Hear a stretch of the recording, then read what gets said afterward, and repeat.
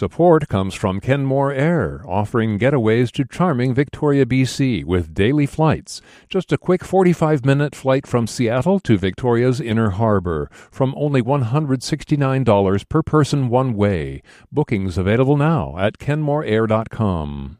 Welcome to Friday and welcome to Week in Review. I'm your host, Mike Lewis, in for Bill Radke, who is missing and presumed happy overseas. We have a terrific group of panelists today. Seattle Times transportation reporter David Kroman. David, thank you for joining us. Hi.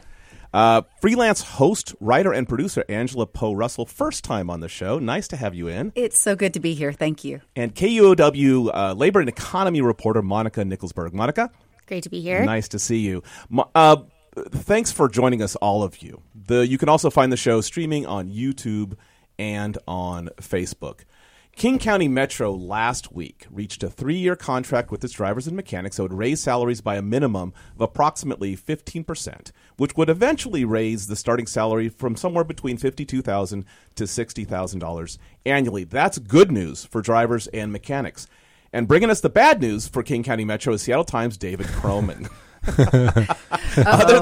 Other than salaries, what's the big issue Metro is trying to solve with this new contract, David?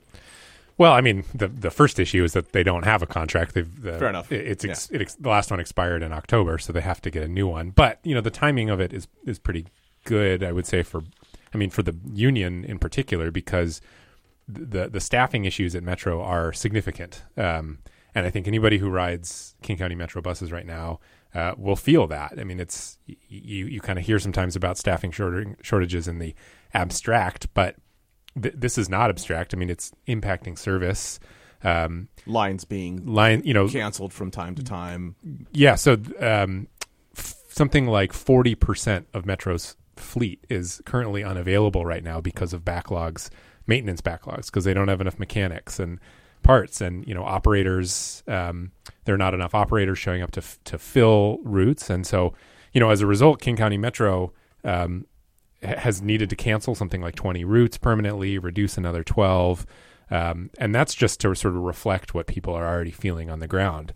So the hope is that with this contract, you make King County Metro a more appealing place for people to come and work, and probably even more pressing in the short term to stay, because a lot of the workforce is still retirement age, and a lot of people could. The pain might not be over just yet. I mean, there's still a lot of people who might be retiring. And so this contract offers incentives for people to stay, and as well as for people to come on in the first place. Monica, you mentioned before the show that even with the significant raise, some drivers remain dissatisfied with the contract. Why is that? Yeah, it seems like one of the key sticking points for these drivers and across the labor force more broadly is a lack of control over their schedules. That's something that we see come up a lot in contract negotiations. It's a big issue for the unions that are forming at Starbucks, is folks want to feel like they have a little bit more control over their time. And especially in a labor force like this, where there are shortages and people have a lot of options, it can be a place where they really organize around and try to form some worker power to have a little bit more control. David, let me throw something back to you, because you mentioned something in passing about routes being canceled. Tell me a little bit about that, because what my experience has been is that frequently it tends to be the semi-low usage routes, but the people who depend probably the most on the bus. Is that the case? I think, yeah, that's right. I mean, if you ride the higher frequency routes, like, say the 8 or something that goes by Amazon, you're probably starting to experience really late arriving buses because of traffic and things like that, but they are showing up eventually. But you're right, on some of the sort of lower use routes, there's a certain amount of triage that King County Metro has to do, so they look to the routes that maybe don't get as much use, and that's where there tends to be scaling back. The interesting thing about their adjustments is they don't love the word cancel, because in some ways those routes are already being canceled in a de facto way, right, just because they're never showing up. And they wake up in the morning, they look at what's available, and they say, we can't run this anymore. So what they're saying is these schedule changes are actually just reflecting what's already happening and what people are already experiencing. It's sort of similar to what the state ferries did, which is to say, look, we're going to put out a schedule out there that's reduced, but the hope is that by doing so, at least if the 10 o'clock is on the schedule, the 10 o'clock is actually going to show up. If it's going to show, right? Yeah. Right. Here's a question I have. I mean, obviously, being able to keep the people engaged who are at that retirement age, staying in place so you don't lose any more people. So, yes, the raises are a big piece of this. But how much of the problem, what was that figure you threw out, like 40% of the fleet? I mean, it's almost half. Yeah. How much of this is also, are there people out there who can do the job? I mean, in terms of some of this mechanical stuff, being able to maintain the fleet, how much of that is the problem versus just the money? No, it's a really good question. It's a huge part of the problem, actually. And, I think any kind of trade career these days is going to run into this problem, in part because for decades now we've emphasized going to college and getting a bachelor's degree and have de-emphasized trades. And so there is just sort of more than industry, just sort of a global shortage of mechanics and, welders or electricians, plumbers, whatever it might be. Right. And so Metro is certainly feeling that. There's this sort of added wrinkle of most of Metro's buses at this point are hybrid electric. And the parts that go into hybrid electric are a lot more advanced than your sort of old traditional diesel buses. And so as a result, Metro is actually competing with, the aeronautic industry, like pretty high tech, advanced mechanical stuff. And so it's, they're just in this sort of terrible position right now where there's global shortage of mechanics generally, but also, people have decent offers to go, up to Everett, maybe work for Boeing. Right. And Angela, let me ask you a question, because you mentioned something before the show about this is not the whole theme of this show should probably be staffing issues, because it seems like in every topic we're going to be discussing today, there's a staffing issue component. You mentioned that specifically because we're not just talking about King County Metro. We're talking about public institutions all over. Yes. So many of us have experienced this, right, where you lose power and you see the crews come out and they're the unsung heroes. And I had a chance to go out and just talk to some of the members of the crew. And one of them was going on 24 hours straight working, another one 30 hours. And I was like, what's the problem? And he's like, people don't want to do this job. We just don't have enough linemen. And so, similar story. How do you get these people? But then as I bring up the number of people we have available to do the job, on the other hand, I just talked to a guy yesterday who had been in treatment for drugs. And he said, when people come out of treatment, like they need work, they need stuff to kind of, so I'm hearing on one hand, people are needing work and maybe they don't have the skill set. So it makes me wonder, what programs are out there to match these opportunities with folks who said, hey, I need a shot? I love if we make this a staffing show because I'm the labor reporter. Yeah. I'm actually working on a story right now about why it's so hard to hire a plumber, why there are these shortages in the trades that predate COVID. And one of the obstacles that I've encountered in my reporting is that a lot of them drug test and cannabis counts. And that is a barrier for folks. They're counting cannabis? Mm-hmm. Yeah, well, and I'm not judging any of it either way, but I'm just saying at the stage where we're dealing with some of the major issues, transportation, all the things, is that something that's wise to leave out? But go on. I just wanted to clarify. No. I mean, it's a good question. It's one piece of the puzzle. There are a lot of factors at play here. I think, like David mentioned, we decided that all kids need to get a 4-year degree at a university and sort of stopped doing as much of the vocational training that they need in schools and the education just more broadly, that you can go into these fields and make 6 figures. They're good jobs if you're willing to work hard. English language is another barrier. And I think there is this renewed interest in apprenticeships, in connecting people with good jobs, but it's going to take time to rebuild those pipelines. Absolutely. And not to move the subject, but we're going to another sort of staffing area, which is SPD, but specific. And Monica, you're going to be good to talk to about this because you've actually covered the tech world for a long period of time, and now here at KUOW. But there was a street racing incident. Everyone probably knows about this already in Capitol Hill in the early morning hours last Sunday. It led to a really rowdy crowd and eventually gunfire that left 4 people shot, 1 fatally. In response, the Seattle Department of Transportation has begun an analysis focused on whether or not traffic cameras could help curb the street racing problem. And City Council member Council members Alex Peterson and Lisa Herbold have both introduced legislation that would seek to add traffic cameras to 10 sort of restricted racing zones, oddly named restricted racing zones because they're not actually to be restricted away from racing.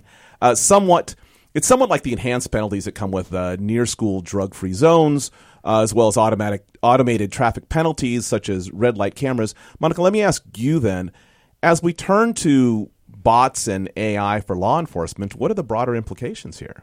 Softball.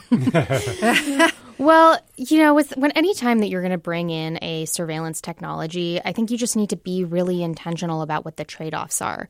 They're not always necessarily bad. Like, I think anybody who's driven through a school zone that's photo enforced realizes that their photos being taken. Those tickets are very expensive. We're trading a little bit of privacy in the public sphere for kids' safety, which a lot of people would say that's worth that trade-off.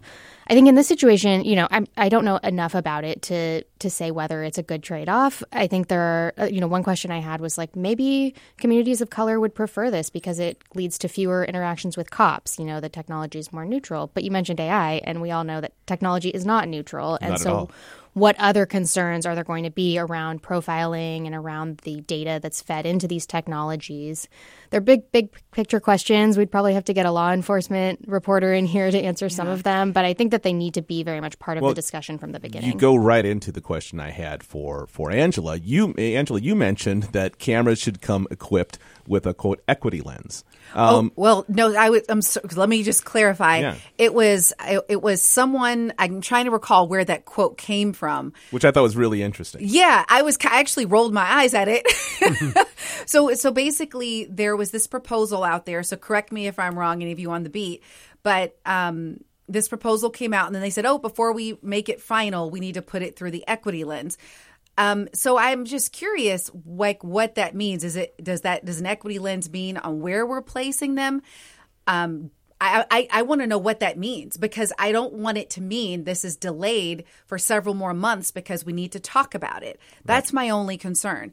I always hear people saying, well, we don't want to militarize certain Black communities.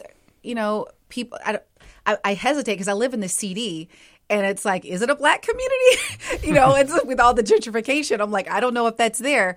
At the end of the day, I think I didn't grow up with cops meaning military and it's a threat.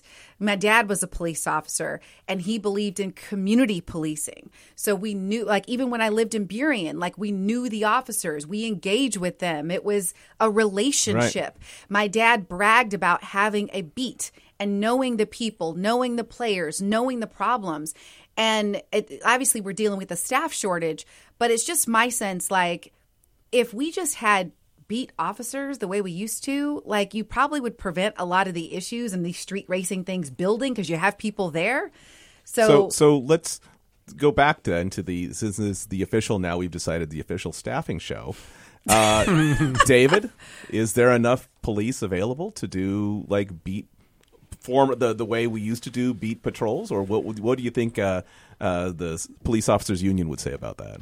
Yeah, I don't know. I mean, I'll pivot just slightly, which is, if we're going to make it about staffing, when you look at Seattle Police Department's traffic records, they haven't written basically a traffic ticket in 3 years. The Seattle Police Department basically does not do traffic enforcement anymore, nor does the Washington State Patrol. I mean, they do. Washington State Patrol does, but their traffic. I'm number always of tickets stunned or infractions. when I see someone pulled over in Seattle, and I can't remember the last time I have pulled over for what appears to be a traffic violation. Yeah. It's like you said. I mean, it's incredibly unusual anymore. I got pulled over on Mercer Island. Right, probably not as unusual. But I think I suppose maybe the Seattle Police Department could do beat cops, but it would be what they would say, I imagine, is that means taking police away from usually specialty units. There was actually reporting that combination of KUOW and Seattle Times was probably about a year ago at this point about the sexual assault unit, and that was basically stripped bare, and that there wasn't really anybody investigating sexual assaults anymore. And part of that is the Seattle Police Department saying, well, we wanted to put these people on patrol. Right. And so that's kind of where we're at right now. And so traffic enforcement was one of the early casualties of that. I think the DUI unit has since been put together, but for a while there, they had disbanded their DUI unit. They weren't going after DUIs. And And so, I think that there's a correlation there between why suddenly automated enforcement like this and traffic cameras is getting a lot more interest both at the state and city level, because there's some hope that, you remove that kind of person-to-person interaction where, a gun can get pulled and something goes wrong. Right. And also you're, taking care of an enforcement action at a time when a lot more people are dying on the roads without needing to add new staff. All you need to do is put up more cameras. But what does an equity lens mean in the context of the cameras? Like, to me, it seems like, you would put the cameras where you've had street racing. And so, does anyone know? That's the thing I want to know. Well, there's some of the most dangerous streets in Seattle run through neighborhoods that are less white and less rich. And there's a lot of reasons for that. Decades of zoning. It's easier to put big roads through communities that maybe don't have as strong of a voice or as much time to spend. Less policing sometimes in those less policing. Yeah. And so, I think if you really kind of start to unpack it, you can say, why is Rainier Avenue, for example, such an unsafe street? It really is. A lot of people would say it's not a coincidence that it runs through, a lot of non-white communities. And so therefore, if you're starting to put cameras on the most dangerous streets that are in sort of black and brown communities, you're going to catch more, you're going to enforce against more non-white people, and therefore there are equity concerns. Were you going to say something? I saw you nodding. I was going to say the same thing. Just if you think about the downstream effects of, we want to try to reduce this one thing, illegal racing, which we all saw tragically last weekend, what can happen. That, that's a noble intention, but then you've got cameras in these communities of color, and then what happens if they catch other sort of low-level crimes, and then do those crimes get pursued at a higher rate than crimes in white neighborhoods that might also be happening but aren't getting the same attention, something like that. Right. I think that's definitely a concern that's been stated. We will be right back. We've got to take a brief break. We'll be back with Week in Review in just a minute or two. Support comes from Kenmore Air, offering getaways to charming Victoria, BC, with daily flights. Just a quick 45-minute flight from Seattle to Victoria's Inner Harbor, from only $169 per person one way. Bookings available now at kenmoreair.com. Support comes from Pacific Science Center, celebrating spring at PacSci with butterflies at the Tropical Butterfly House, sea creatures in the saltwater tide pool, and Jane Goodall, Reasons for Hope at the IMAX Theater, a journey around the globe to share good news stories. Learn more at pacsci.org.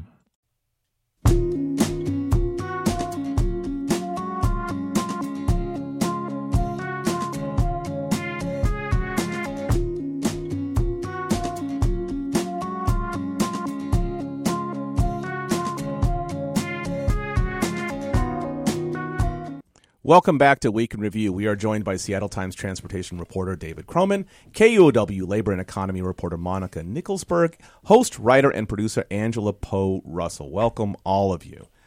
The Seattle City Council has 7 seats.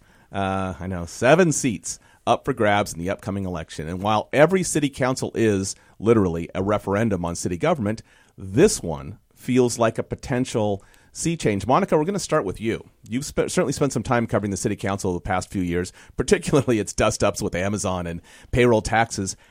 How do you see the broad choices for voters at this particular point with this upcoming election?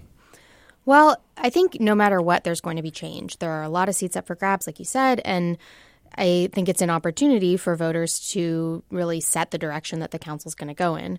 It can be hard to differentiate between candidates in Seattle because pretty much everyone is going to, say that they're a Democrat and ostensibly seem like they're in the same place on issues. But if you do a little research, particularly I would recommend reading the Seattle Times and The Stranger, you can start to see some of the nuances. And often they tend to sort into sort of a more very left, kind of very progressive side, or a more business-oriented public safety side, I would say. I mean, that's oversimplifying it. But I think that those tend to be kind of the issues, especially in this election. And Angela, question for you then. Much of the discussion about Seattle and the role of government focuses on affordability issues such as housing, utilities, food. What role, if any, should a city council take to make a city more affordable? It has a major role to play, and I guess maybe I should throw my name in the ring for this. I think it has a major role to play. I mean, there are so many things. I mean, when you look at policy that impact how expensive something is. And for example, let's talk about the resistance by so many communities to allow denser housing. Is that the right word, the right way to put it? But basically, wanting to keep our single family home development. And, we had the policy against the big, massive houses. What did they call it? The super houses. McMansions. And so I say all this to say that, yes, the city council absolutely plays a role in that. Because it's my belief that when you have a problem finding a place to rent, because either it's too expensive or there aren't enough units available, that drives up the price, period. Right. So how do we increase what's out there so we're not, so you kind of bring down that demand a little bit?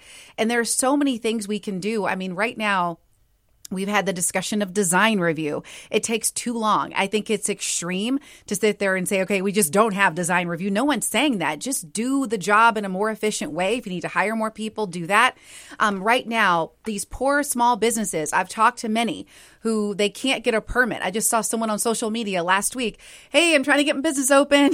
Could use a permit. Can we, I think doing some of the basic things well, putting policies in place that help us operate more efficiently. I know it sounds so cliche to say, but it's so true. Like, we need to do the basic things well so that we aren't all scrambling for the same thing and driving up the prices. That makes complete sense. So, David, turning to you, since you're an expert on these things, we're hoping to get a detailed analysis of all 45 council candidates for this special 8-hour edition of Week in Review.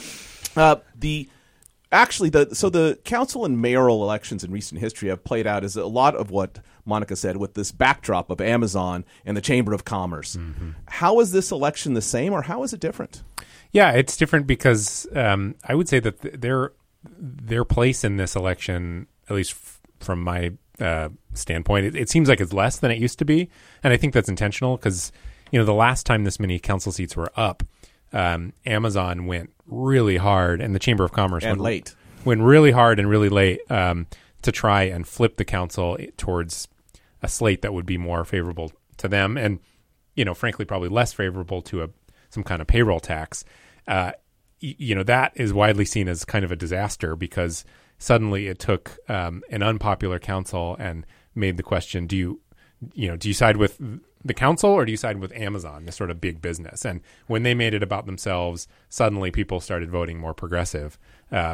You just took me back to a very triggering point in history because I remember watching that in real time and thinking, as much as I hate what some of these politicians are doing, brilliant move, because you just pitted these two important entities in our community against each other and saying, how can we work with each other? Yeah, totally. And I think that the chamber did a lot of reflection and dissolved their PAC after that election. So the case political action committee is basically nowhere to be found in this election. But the chamber won to a small degree by getting Bruce Harrell as mayor, correct? Yeah, and they also didn't do that much publicly, and found out that Bruce, they kind of stood back, and turned out that what Bruce Harrell was saying was much more popular among voters. So my sense is that they're sort of, they see this election, this would be my guess, sort of going in a certain direction, and say, we're not going to get in the way of that if that's where it's actually going. That makes sense. To Angela's point, I think about she's talking about density, and that's really interesting to me about this election is, you think back to 2015 or 2017 even, and there was not that level of unanimity around needing to increase housing stock and needing to add more density in the city. The Seattle Times reporters did a kind of survey of candidates, and it's basically across the board, everyone saying we need to add density to increase the housing stock. And that, to me, you mean the whole paradigm shifted? Yeah, the paradigm has shifted quite a bit. That there's just not the same level of disagreement around making changes to single family zoning and adding more rental units. And I think that just kind of highlights how dire and desperate people have started to feel about the housing crisis. The question is, they keep talking, we need affordable. What does affordable mean right now? Mm-hmm. Like, is that $1 million? Is it, Right. when they talk, but I do think that just being able to increase the supply, and I'm sure there's some economists that would have a nice debate with me about all this, but it just seems to make a lot of sense for me as a consumer. Monica, the affordability issue obviously is a big one. Renting, owning, if you can even get into the category of owning in Seattle. Those are big issues. Outside of that, what do you see as the city council issues that are less related, specific to Seattle's affordability, or is that one such a gravity center that really it matters more than anything? Housing and homelessness are the biggest issues, I think. I don't think anybody would debate that. That's what comes up the most when you're talking with folks. But I also think that the public safety conversation is a big one. There are a lot of small business owners running for council, and I was just chatting with our food reporter. That as well, right? Yeah, Ruby DeLuna, our food reporter, and I were talking about it, and she brought up a great point that there's this sort of spirit among especially like small restaurant owners of like, when you're short staffed, when there's a problem, roll up your sleeves and try to fix it yourself. And I think a number of businesses, especially downtown, are feeling the pain of these concurrent crises that we haven't been able to solve as a city. The housing crisis, the opioid epidemic, the fraying relationship between the police and the community, which I think we're going to talk about a little bit more later. So I think that those things are also really front of mind. And one other thing I'd add quickly is that even though Amazon is not on the ballot in the way that it was last time, they still have a presence for sure. They're an employee that they fired, Maren Costa, is running in District 1. She is a tech worker activist who is now kind of using her she claims that she was able to successfully pressure Amazon to step up on climate change and that she could do something similar at city council. And Amazon actually cannot donate anymore, apparently. I was just talking with them about this because of the Clean Campaigns Act. Right. I forgot about that. So I don't know that they would anyway that's after last time. But Talking about the Clean Campaigns Act.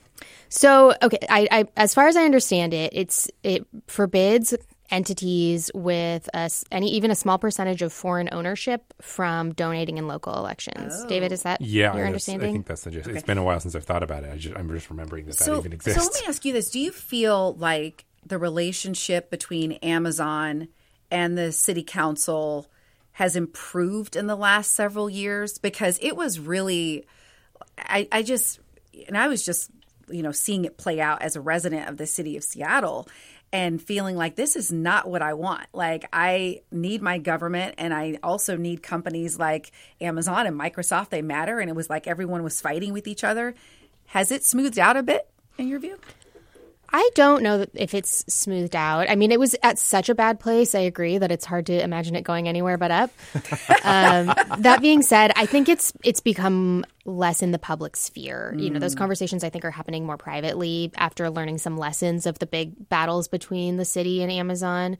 And I think it will continue to trend in that direction because it just hasn't been a winning strategy for them to fight Seattle's government out in the open. Well, it was kind of a win with the transportation thing, right? About Sound Transit in terms of Amazon kind of voicing some concerns and the government kind of saying, "Hey, we agree," and finding.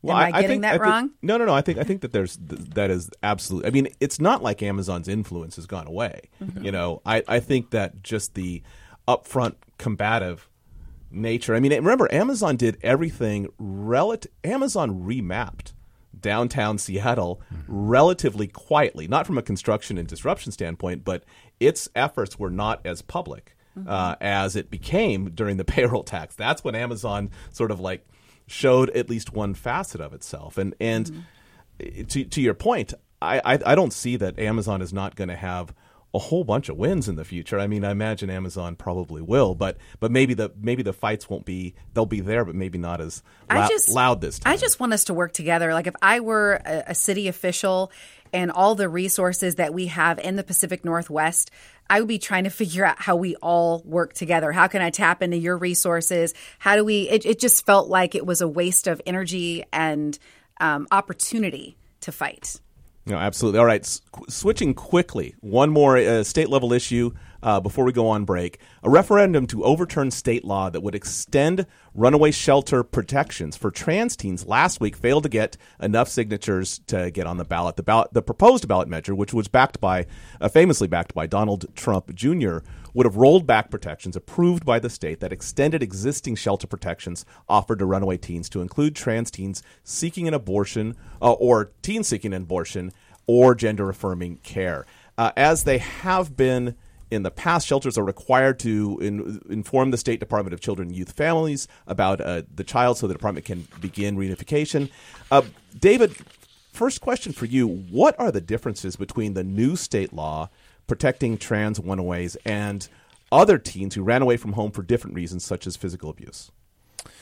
I don't know if I know the exact differences there. I just my understanding though is on the notification end of things, correct? Yeah, right. So my understanding is, there's certain because there's a tough balance, of course, in the shelter system of wanting to sort of account for young people, but then also, some of those young people are running away from abusive parents. And so notifying the parents of these young people being in a shelter, obviously that's not a good thing. And so they instead go to the state, they go to DSHS. Right. This would have sort of just expanded the parameters that shelters have to follow to kids who are maybe seeking gender affirming care or an abortion. And it in some ways, I think it got a little blown out of proportion what it exactly meant, because it was framed as the state stealing your kids, right? And all they're saying is, just so we're clear, they would contact Department of Youth and Families, right? And then they would be the ones to kind of work on getting the parents some involved. level of reunification. Yes.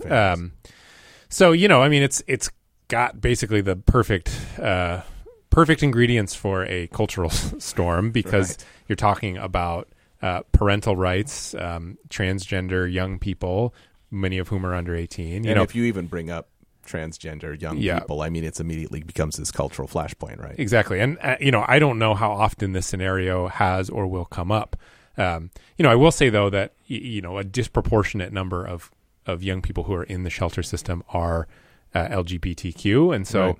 that's not a coincidence, because it's not a coincidence. Of course, we know that a lot of people aren't accepted at home for, their sexual identity. And so they end up running away. Or being kicked out. If you aren't going to conform to being straight or whatever it is the parents want them to be, then get out of my house. Exactly. And so the intention behind this was to sort of extend protections to people who might find themselves in really precarious, dangerous situations. Like every law that's passed, I'll be very curious to see how it actually plays out and how often this actually comes up. But because this referendum failed, in part because the Catholic Church initially said that they wouldn't help signature gatherers get out there and collect signatures. They decided sort of at the last minute that they actually were going to help people collect signatures. I was so disappointed by that. And then it still came up 5,000 short. So as for now, this is law. Which, as a percentage, though, isn't very far from actually getting on the ballot. Given that it's 162,000 signatures. I don't know. I don't think they ever actually turned in the signatures. So 5,000 short may have ended up being quite a few more than 5,000 short, because they all have to be verified, right? Yeah, and there's some, I don't know what the percentage is, but some percentage of every initiative when they're turned in, a lot of the signatures end up being repeats or and so signature gatherers they try to get many thousands of signatures more than what they require. So I think they probably still had more to go than just 5,000 signatures. But you have to imagine if the Catholic Church had maybe gotten involved earlier, then this could have been on the ballot. Monica, talk for a second. We're going to get to a break pretty quick here, but I wanted to hear from you about this tension between what these shelters have to report and what parents expect to happen. If someone finds your kid, you want to know immediately, but the shelters are in this they're caught in this tension between a perception of protecting the kids and a perception of what they were leaving in the household.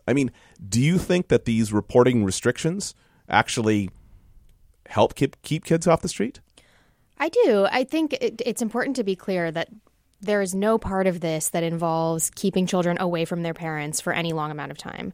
The function of it is to keep the kids in the shelter and not have them bolt because they're afraid, because their parents have just been called and they're aware of that. So it brings in counselors, it brings in some extra services so that when they are reconnected with their parents, there hopefully are supports there to facilitate that process in a way that's safe for the children. And also it just keeps them in the system rather than having them run and then potentially end up on the streets. I think that has gotten completely lost in the debate over this, right, which is much more centered in fear, because any parent would be afraid of their child being taken from them or receiving medical care without them being involved. But that's just not what's happening. Okay, we will be right back with Week in Review after a short break.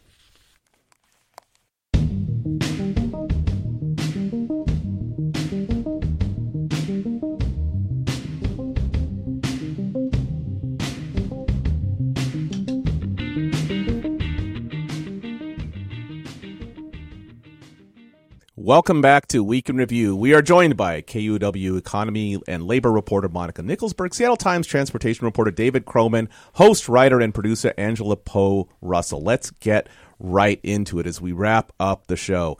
Last weekend was one of the busiest in Seattle. Seattle, I read by one estimate, was one of the most densely populated places in the western United States during last weekend. We had, of course, Taylor Swift, you may have heard of her, Capitol Hill Block Party, Bite of Seattle, Mariners, just terrific weather, which added to the whole mix, the works. But there was one critical development that has been reported on since then as a reaction to, and it was a lack of sufficient police presence.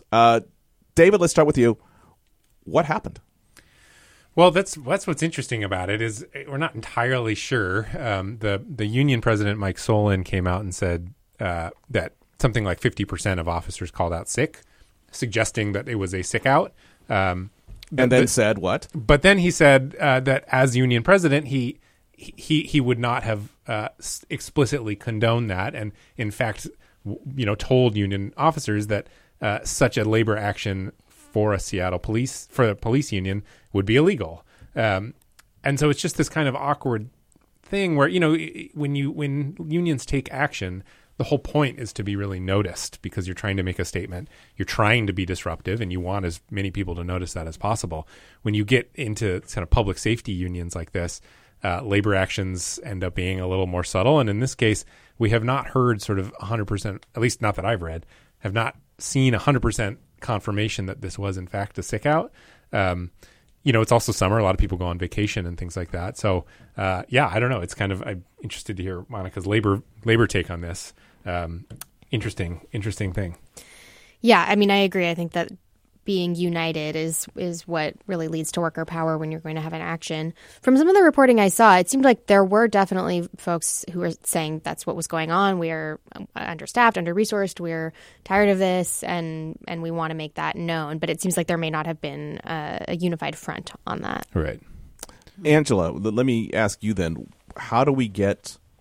of all the issues we've run across so far, and I don't know that anything from a staffing level has been talked about more than what are we at, 1/3 shortage on police officers in Seattle, something along those lines.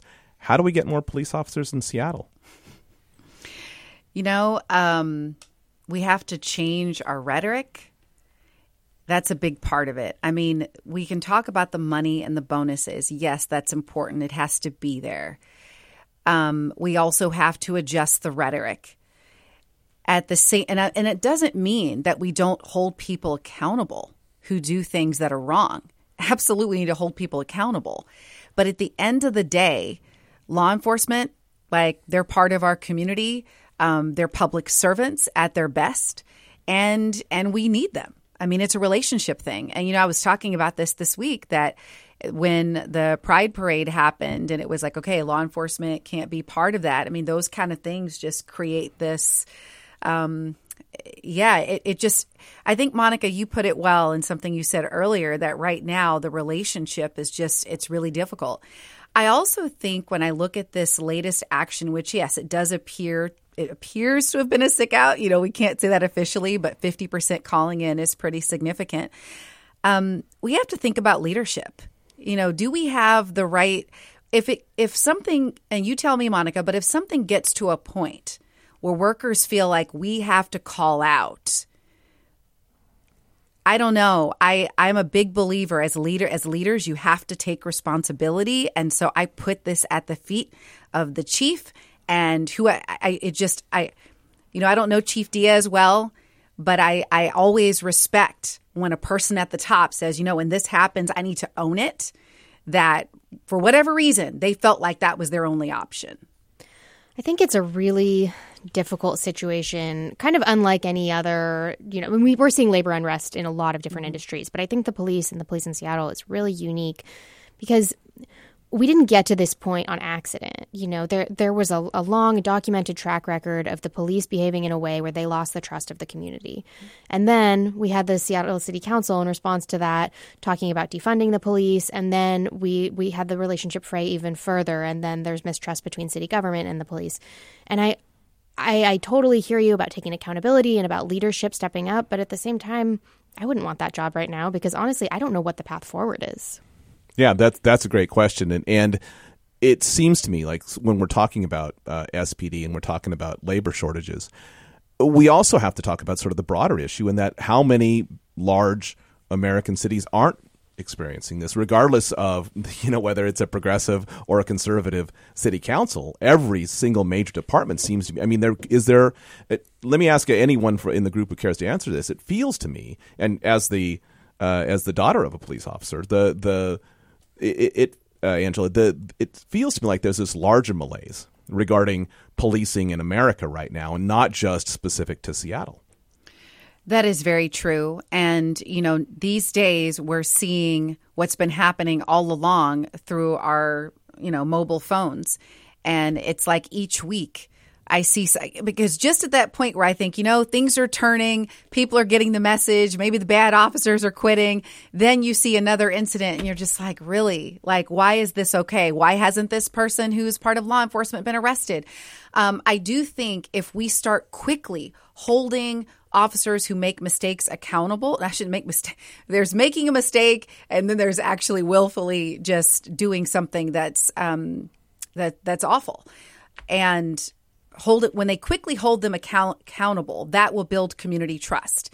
And on the other hand, I think that police need to hear from the community that they're supported. So yeah, this is a nationwide problem, I think largely driven by what we're seeing, the actual videos, and then also by the fact that they aren't often being held accountable in an expeditious way. Monica, talk for a second about, or maybe more than one, about the difference between, we frequently talk with, and especially if it's a Seattle Police Department issue, the union president, Mike Solon, is always the person who is the spokesperson for this. But police unions are different than a regular labor union in a lot of very key ways. And you brought it up, David, about you can't legally even have a sick out. It has to be this unofficial thing, probably shared through, WhatsApp or Facebook groups or something like that, to actually get people doing this, because as a union president, he obviously can't say it, but he can say it without saying it. And I think that's potentially what was demonstrated last. When we talk about public employees unions, and we're also talking about, other unions, obviously Seattle's always been a fairly friendly union town. The distinctions between a SPOG, which is Seattle Police Officers Guild, and other unions are pretty clear, but I'm not sure that people always understand that. They actually have stricter guidelines on what they can and can't do as far as labor protests than other unions, correct?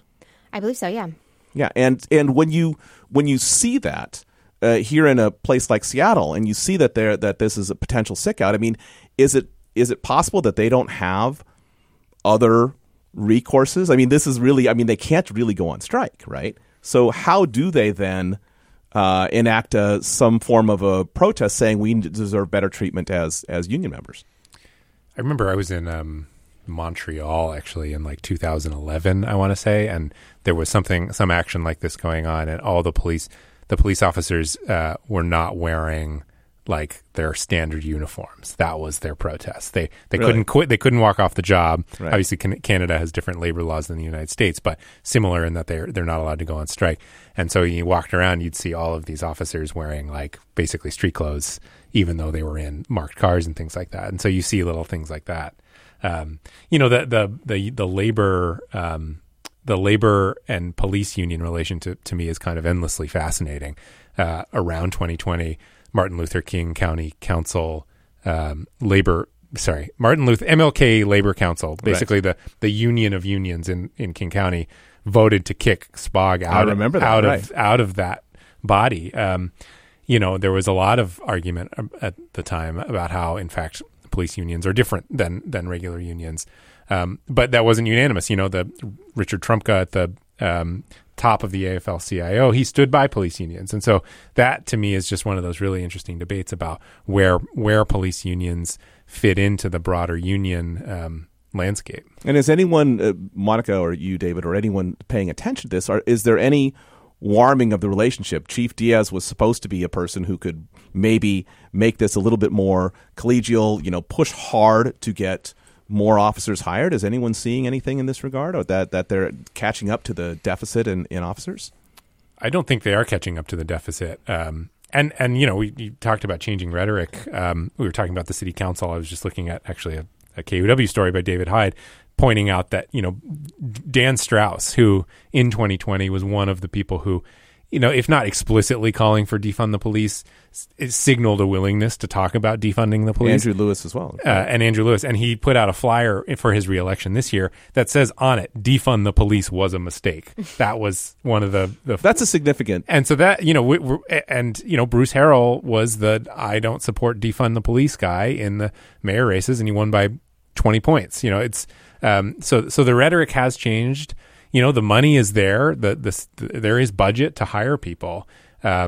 But I think, it's a question of there is sort of a basic kind of cultural disconnect, I think, between some of the Seattle police officers and the city of Seattle. We saw that a few weeks ago when body camera footage came out and there was a big Trump flag in one of the break rooms in Seattle Police Department. What a break of trust. When you talk about that relationship with the community and the police being rebuilt, and then all of a sudden that comes out, and the fact that it had been there for a while. Yeah. So people just put up with it and let it stay there. Yeah.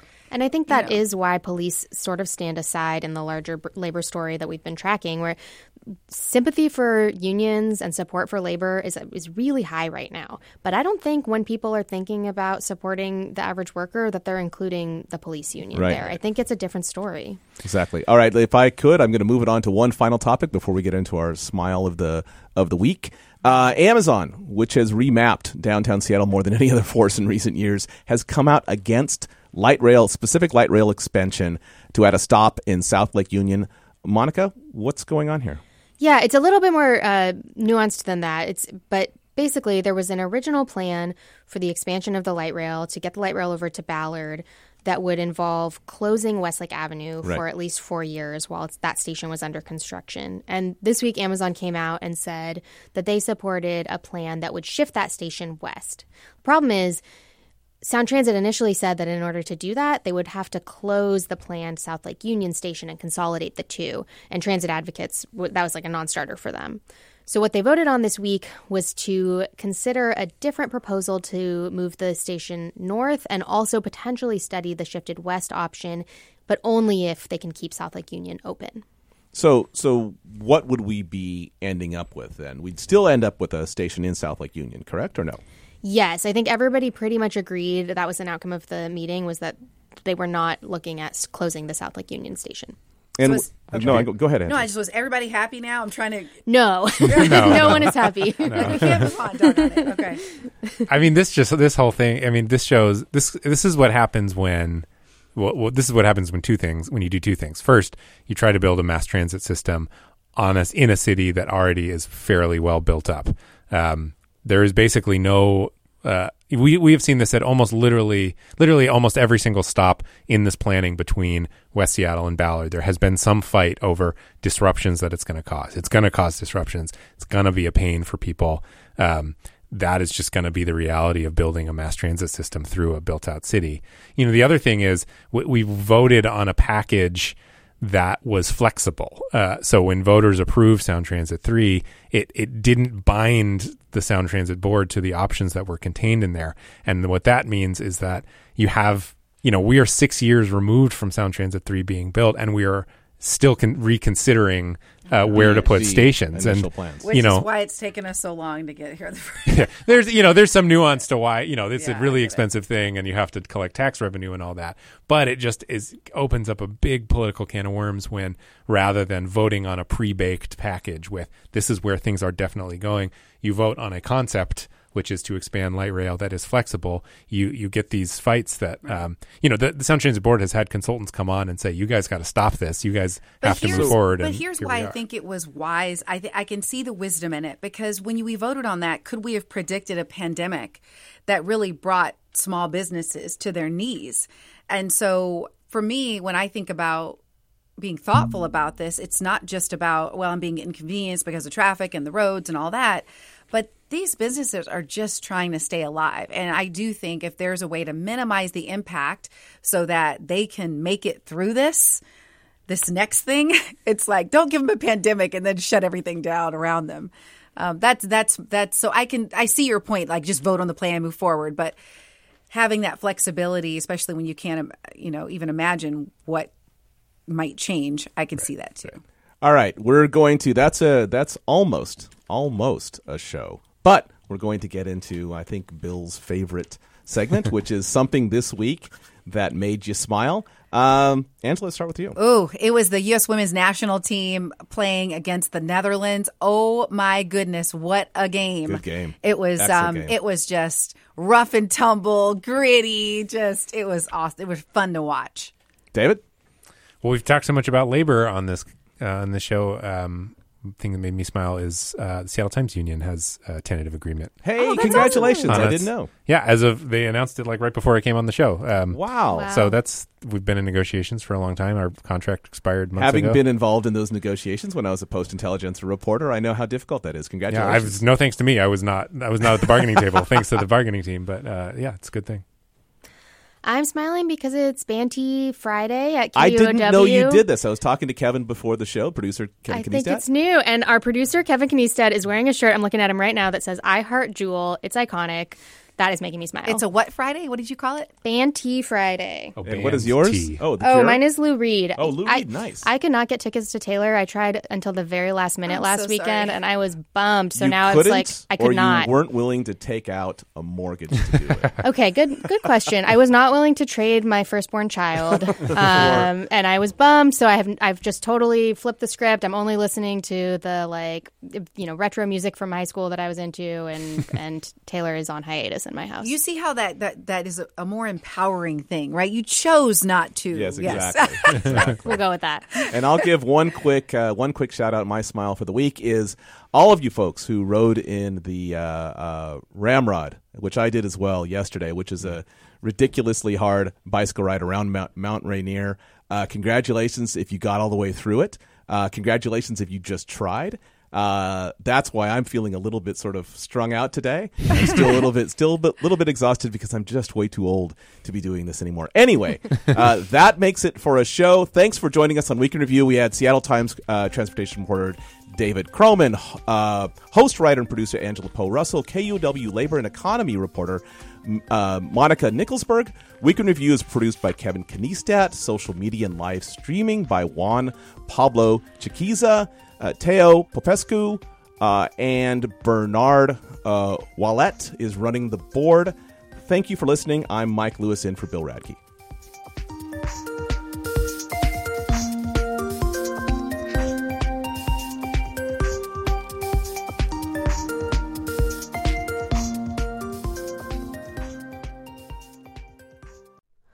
Hi, it's Terry Gross, the host of Fresh Air. We bring you in-depth, long-form interviews with actors, directors, musicians, authors, journalists, and more. Listen to our Peabody Award-winning Fresh Air podcast from WHYY and NPR.